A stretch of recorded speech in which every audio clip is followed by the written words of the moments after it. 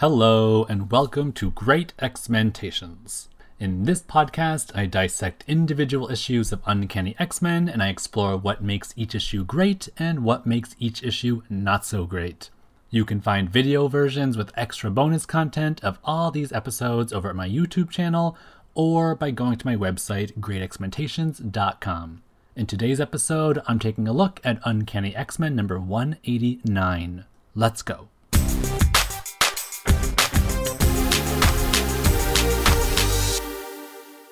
Uncanny X-Men number 189 is titled Two Girls Out to Have Fun, and fun is most definitely an understatement. This issue was awesome. It features Rachel and Magma on a casual get-to-know-ya city tour of New York, where they're bonding with each other over their shared experiences, like coming from different worlds and being thrown into the modern-day 20th century.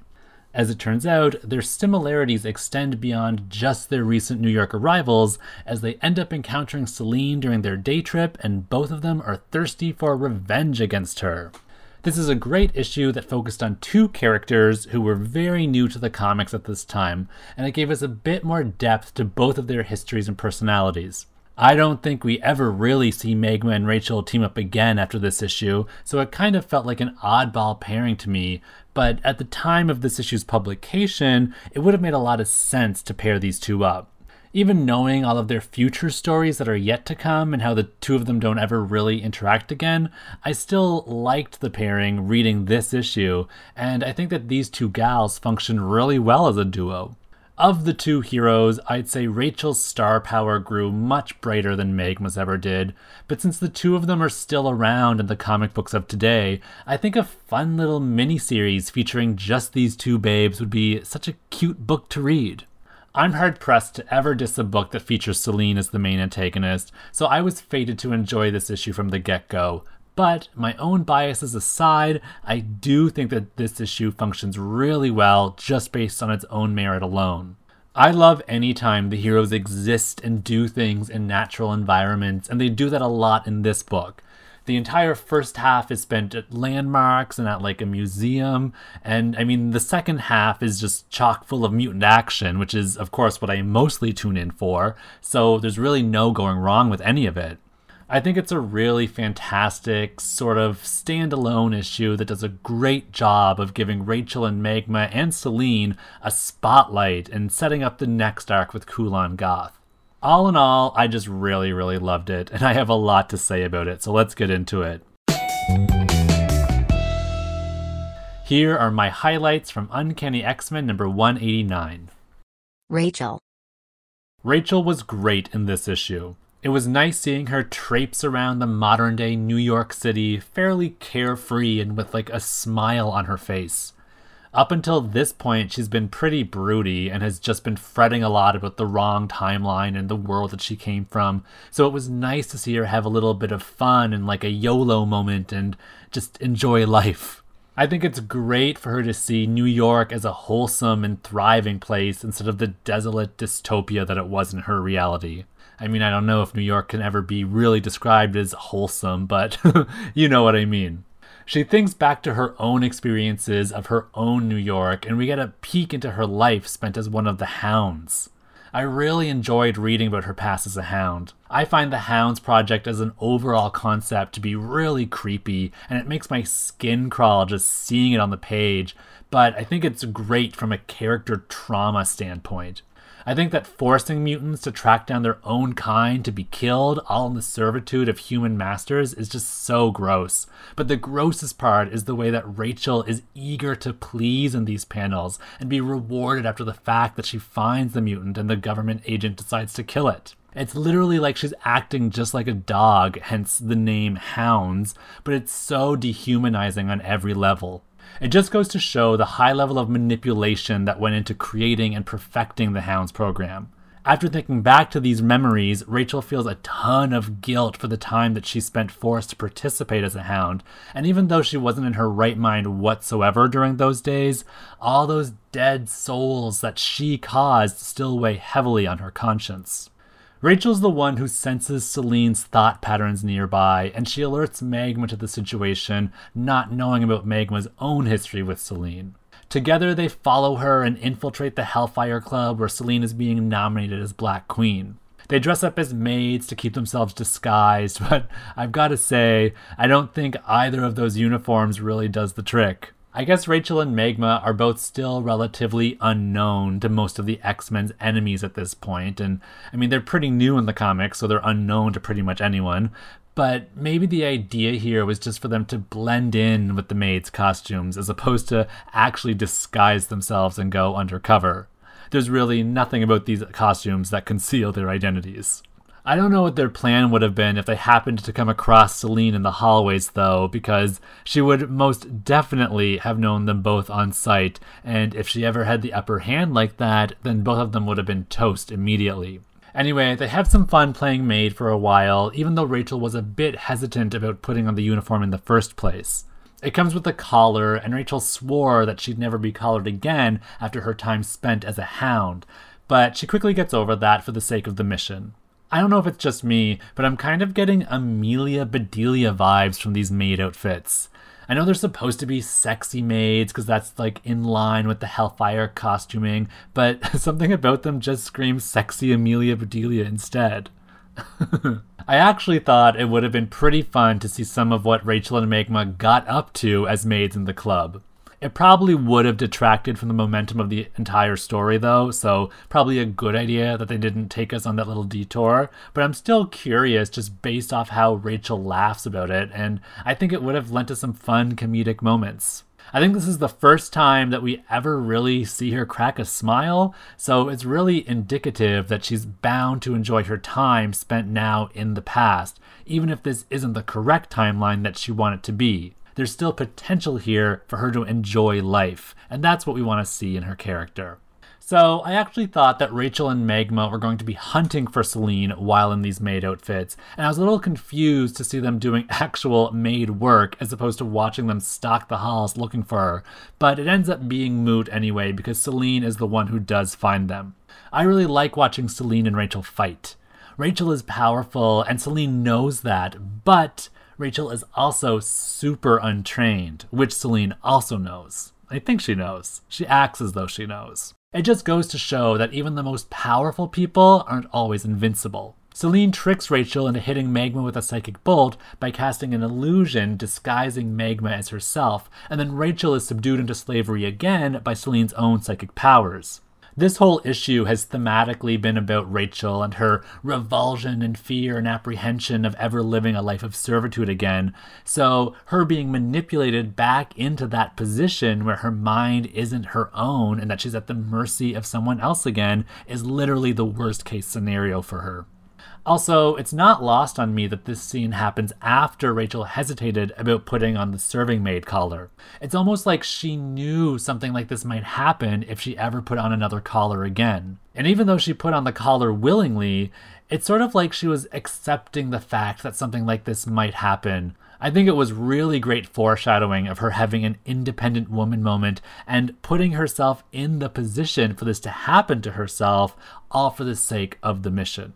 Truly, the only way Rachel would ever be freed from her paralyzing fear of being used by other people again was for her to actually be used by someone else again, and then break free from that control by asserting her own free will and proving to herself that she's stronger than she thinks she is. And that's exactly what happens here.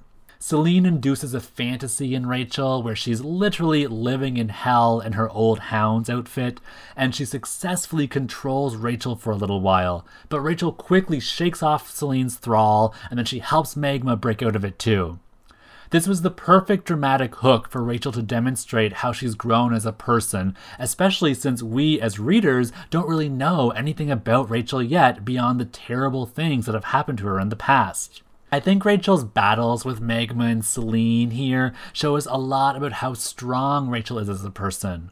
We already know that she's a formidable psychic, even though she hasn't really used those powers in a refined manner. They always seem to flare up and are out of control when she's stressed, so it was great watching her harness them in a somewhat more controlled manner. I'm not a big fan of Rachel, but I am a big fan of Rachel in this issue, and I definitely think it's one of her best ones. Magma. Magma is a hard character to really get into. She doesn't have a ton of great stories over her tenure as a Marvel character, which is surprising given that she's been around for a long time, but I don't really think it's her fault. She just hasn't been explored a lot from a character development side. She's had a few interesting arcs over the years, like her time spent with the New Hellions when she was attacking X-Force, and her romance with Mephisto later on when she was with the New Mutants again. But overall, she hasn't really had the same level of impact in the X-Universe that most of her other teammates have. I think that of all of the New Mutants who were enrolled at Xavier's around this time, Magma is the only character who still feels underdeveloped to me and like she could use some extra attention even after all these years. I do like Magma, and I think her powers are cool and that she has awesome potential, but I just wish that I knew more about her or that there were some more ups and downs in her character arcs. This issue of Uncanny X-Men number 189 might actually be one of Magma's best issues ever. It's got a personal character story for her, and it shows just how intimidating she can really be when she unleashes the full extent of her mutant abilities. She ends up leveling the New York City streets that's just outside the Hellfire Club without even meaning to. Her powers operate on like a thermodynamic level, and they come straight from the Earth's core, so if she doesn't exercise at least some level of finesse or control or restraint, then the results of her powers can be really quite devastating. I love watching how bloodthirsty Magma is when she and Rachel are hunting Selene. Rachel wants revenge against Selene for having attacked her in New York a couple issues ago, but Magma's vengeance is far more personal. Selene was the high priestess of Magma's home in Nova Roma, and she killed Magma's mother and almost killed Magma too. This entire issue is essentially building up to a grudge match between her and Selene, and it's super fun and rewarding to watch it unfold.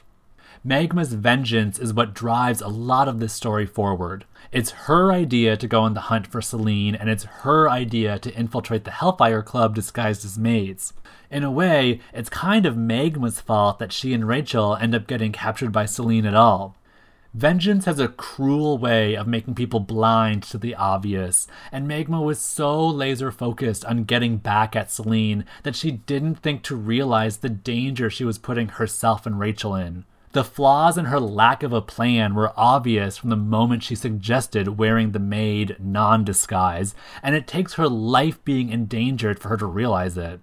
Magma ends up falling victim to Selene's psychic influence, and unlike Rachel, Magma doesn't have the same psychic guards or astral experience to be able to protect herself from a telepathic attack. Magma is under the illusion that she's back in Nova Roma and she's worshipping the High Priestess Selene again.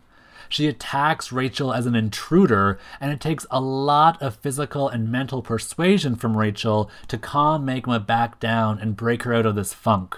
Magma does eventually shatter the illusion and breaks free and goes to kill Selene, but like Rachel, Magma's super untrained in her abilities, so her recklessness not only imperils Selene's life, but also her own life and the lives of everybody around her. Eventually the X-Men show up though, and they stop her from doing something that she'd surely regret. Even though Professor Xavier scolds her for even thinking about killing Selene, I really like seeing that fiery passion within Magma. I like that it makes her come across as though she's not just another demure, pretty face.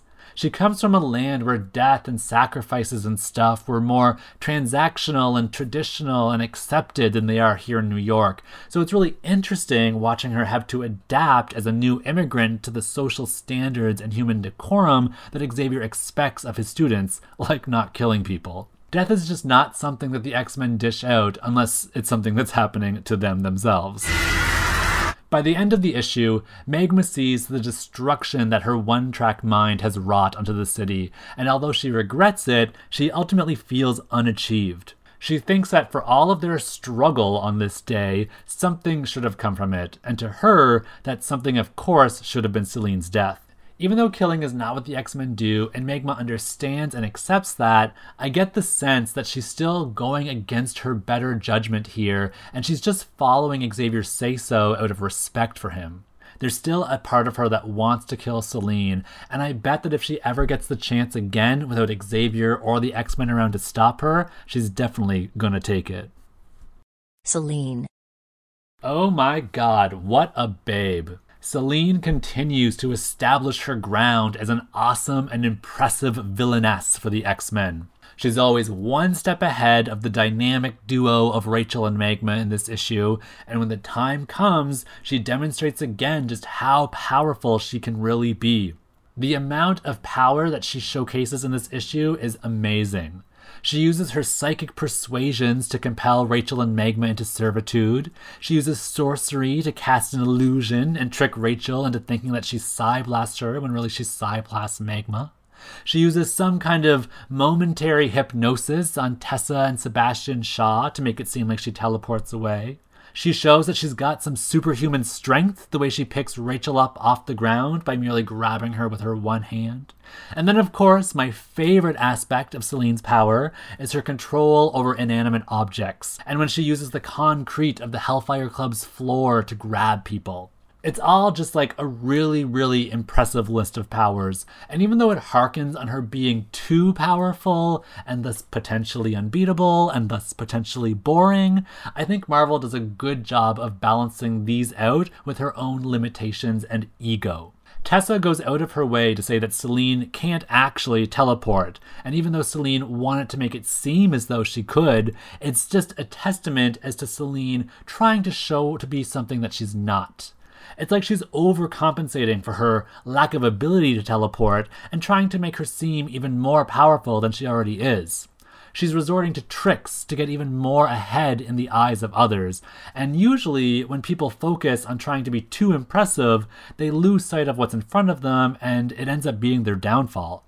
In this instance, Selene is boasting her power set to impress Sebastian Shaw in order to successfully be inducted to the Hellfire Club as their new Black Queen. She's pulling out all the stops to show him how much of an asset she could be, and it's totally working. Shaw gets it. She's good. Almost too good. Selene trying to trick Shaw and Tessa with the teleportation glamour gives us an indicator of what her personality is like. Even though she's already impressive enough, she's always seeking more power, and specifically power that isn't already hers. This is something that is explored time and time again with her character, like when she tries to kill all of the externals to drain their powers for herself, and when she tries to harness the power of a celestial gatherer, and then of course when she tries to become a goddess during Necrosha. It's even explored in this issue when she tries to seek total control of the Hellfire Club before even being inducted as a member. The idea of always acquiring more power is the biggest driving force that is central to Selene's character, and it informs all of the decisions that she ever makes. And when it's exploited, it also informs all of her defeats as well. I just think that Selene is so badass in this issue. I love her snarky, fake subservience to Sebastian. She butters him up in a totally passive-aggressive way, and it's incredibly clear in her subtext and her body language that she's only here to take control of the club for herself. Selene being inducted into the Hellfire Club is something that just feels so natural anyway. She's a lady who knows what she wants, and she wastes no time in going out to get it. I kind of wonder if she lured Rachel and Magma to the club on purpose in order to better her chances of impressing Shaw with her abilities. There's a scene of Selene in the limo as she's driving past the museum where Rachel first senses her thought patterns, and it looks like Selene is well aware that the mutants have noticed her and they intend to follow. I would not be surprised in the slightest if Selene had set this whole thing up from the beginning. I feel like she might have given Rachel a bit of a psychic nudge to notice her presence, and maybe even implanted the very suggestion within them to follow her. Magma's blood boils just at the very mention of Selene's name, so it wouldn't have taken much at all in terms of a psychic suggestion to put them onto her trail. It all just seems really convenient at the club after Selene disappears to fetch Shaw his gift. She obviously knows that Rachel and Magma are there, and she doesn't seem surprised by them having followed her in the least, so I think the whole thing was actually a trap that she set. Selene set up Rachel and Magma to be captured, not because she sees them as a threat to her, nor does she really care for them to be eliminated, but instead she wants to use them as bait for her nomination into the club. She knew that these two mutants would be an impressive catch, and Tessa confirms as much to Shaw when she senses Rachel's psi potential. I love the idea that Rachel and Magma's driving forces in this issue is to reap revenge against Selene, but that Selene doesn't really give two hoots about them. She just wants control of this club, and she'll use both of these two people to get it. It's just more salt to the wound for Magma. She's so wrapped up in Selene this, Selene that, but to Selene, Magma could have been any old mutant, and this rivalry that Magma has envisioned for them doesn't really mean squat to Selene. That's just how good Selene is at prioritizing the important from the unimportant, and like all of Marvel's writers, Selene has placed Magma in the unimportant list. Overall, there's no denying how freaking awesome Selene was in this issue, and it's definitely one of her best. A must-read for any Selene fan out there. Sebastian Shaw and Tessa. This issue marks the beginning of the Shaw and Selene power struggle for control of the club, and it's obvious right from the get-go that Selene is looking to usurp him. I think her display of power against Shaw at the very beginning is the closest these two ever actually come to blows, though.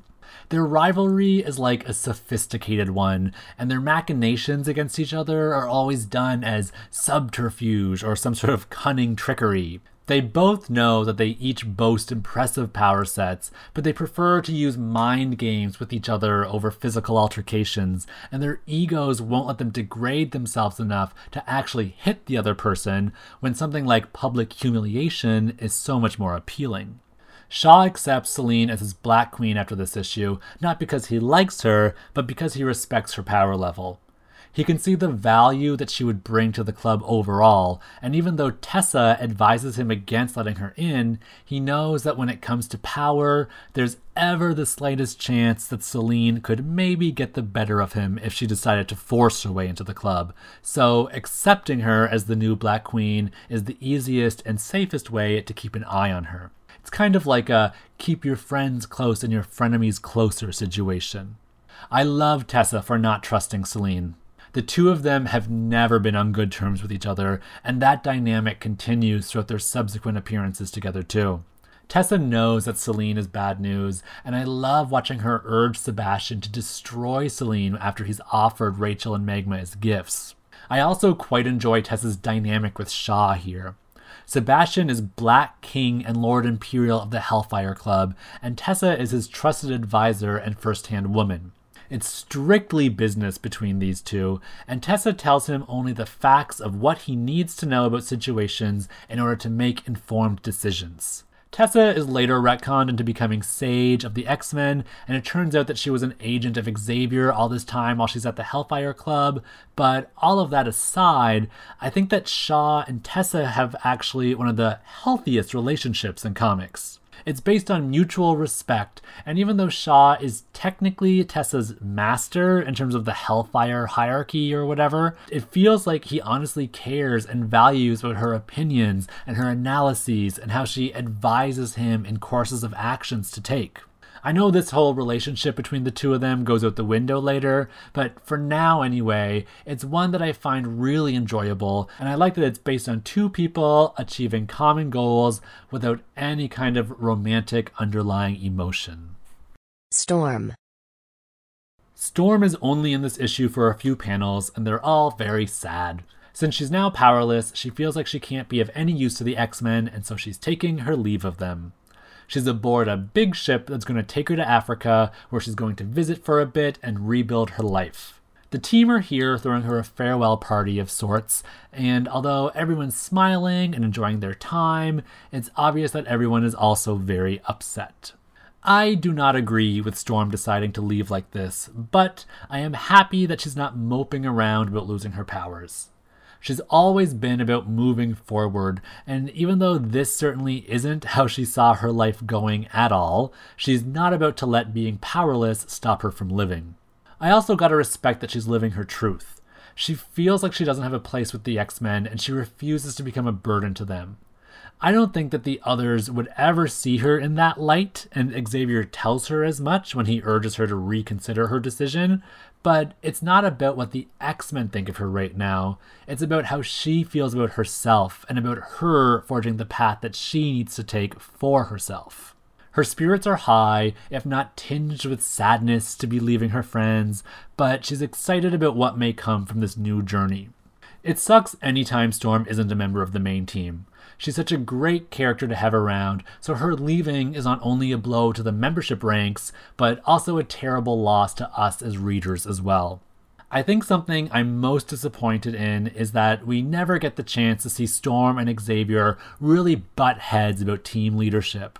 There were hints about them getting into it, like when Xavier talked over Storm and gave orders to the team during their fight with the dragon in Tokyo, or when he led the charge instead of her to rescue Rachel from Selene during her first attack in New York a few issues ago, but we never ever got to see Storm really lay into him about how she's the field leader. That was awkward tension between these two that I was really hoping we get to see more of, and it's a shame it didn't amount to anything, or at least didn't amount to anything yet. I hold out hope that some sort of feud might still materialize in later issues, but for now, I guess we have to bid adieu to our Mistress of the Elements, and I'm very sorry to see her go. Kulan Gath. Kulan Gath is freed in this issue.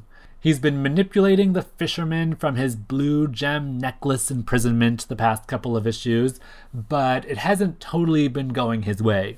He's been trying to convince them to become his slaves with the promise of riches and glory and the world and yada yada, the usual genie in a bottle routine, but they haven't readily been agreeing with him. He must be losing his touch, because usually it's not this hard to tempt men with murder and greed in their hearts. The main fisherman who found the gem manages to hold off and resist Kulan Gath's temptations pretty much for the entire duration that he has the necklace. It's actually quite a great testament to the human spirit. It can't be any small feat to have your will circumvent around the imposing will of a great sorcerer. Unfortunately for our human hero fisherman, though, things don't really turn out so well for him. He ends up getting stabbed in the subway, and the ruffian who commits the stabbing takes the necklace for himself, checking off the boxes of both murder as well as greed that are needed for Kulan Gath to be freed. The ruffian as well as the subway station burst up into flame, and Kulan Gath announces that he's about to grace us with his almighty presence once more. Up to this point, we don't really know anything about him beyond the fact that he's been stuck in this necklace, but it's obvious that he's diabolical and powerful, so it will be exciting to see what comes out with him in the next issue. Fashion. This issue, I'm highlighting Rachel's psychic garment that she ends up wearing after Selene enchants her mind. I think it's supposed to be some sort of mix of her hound wear meets Hellfire Club aesthetique, but it's also got a touch of superheroine there with that sash belt tied around her waist, so it's all really, really fun. The mask makes this costume look very COVID-friendly, and it actually kind of reminds me of her upcoming Hellfire Gala outfit too. Maybe there was some secret inspiration there with the muzzle idea. Was this supposed to be like a test drive as a costume for Rachel? She doesn't have an official costume yet in these issues, and actually she isn't even really part of the main team yet, so I guess why would she have a costume? But I wonder if this was Marvel kind of testing out the waters of something that Rachel might end up wearing just to gauge fan reaction. It's a little bit brazen and skimpy and not much to it in terms of personality, but I really don't mind it. Simple though it may be, I also think it's kind of exciting. I wouldn't be mad at all if this little number somehow made its way back into her wardrobe rotation, and I'd love to see what a 2021 rendering of it would actually look like. For men's fashion, I've got to highlight Nightcrawler's goodbye wear. He's so fun, decked out in the top hat and the bow tie while he pops the champagne. It's the right balance of whimsy and formality, and I just think he looks downright dapper. Ads. This issue, I'm highlighting the bonkers fruit candy ad. What the heck is this supposed to be? Is it like some sort of Gushers candy with a juicy center? It reminds me a lot of Hubba Bubba gum, just based on its kind of square design with that dark colored center. And I get the sense that it is supposed to be some sort of gum-like thing based on what one of these kids in the ad says. Fruity, chewy outside, super fruity inside. With that description, me and Bonkers have some of those traits in common, so I already feel like this is the candy for me. It comes in 3 fruity flavors like grape, orange, and strawberry, and this ad really sells the fact that this candy tastes fruity. I count the word fruit or some derivative of it being used no less than 5 times in this one ad alone. But never once does it say that it's made with real fruit flavors. So I'm thinking that they're just trying to hypnotize and overstimulate me with the word fruit so that I'll just accept that it's real without them having to lie about it. I think that these drawings of all these people are just really lovely, and that school marm or whatever she is that's in the middle is a total delight, and I love that they use the word bonk over and over again as a verb too. If this candy is ridiculous enough for that lady, then it's ridiculous enough for me, and I want it. X-Mail. X-Mail is back, but it looks like it is finally the end for characters answering the letters themselves. It was fun while it lasted, but there are only so many characters on the team, and they're all so busy saving the world anyway, so it's back to the editorial staff answering the fan mail. This issue, I'm highlighting a letter from Rick Moe of Conroe, Texas. He has provided the X office with a simple, itemized list about Rogue. He thinks she's sexy, she can fly, she's sexy, she's not 14, I think that's a dig at Kitty, she helps the X-Men, she's sexy, she saved Peter's life, she doesn't have a mohawk, and I know that's a dig at Storm, and finally, that she's sexy. I take it that Rick is a big fan of Rogue, and thank goodness she wasn't the one answering this fan mail letter, because then she might just have had to take out a restraining order against him. Put down the comics and get yourself outside, Rick. Well, that's it for this issue. Thanks for tuning in. Feel free to explore around my channel for more of these reviews, or check out any of my other social media accounts for a varied assortment of X content. Videos, blog posts, panel scans, art, and more can also be found at my website, greatxmentations.com. Thanks again for stopping by today, and be sure to come back soon for more Great X-Mentations.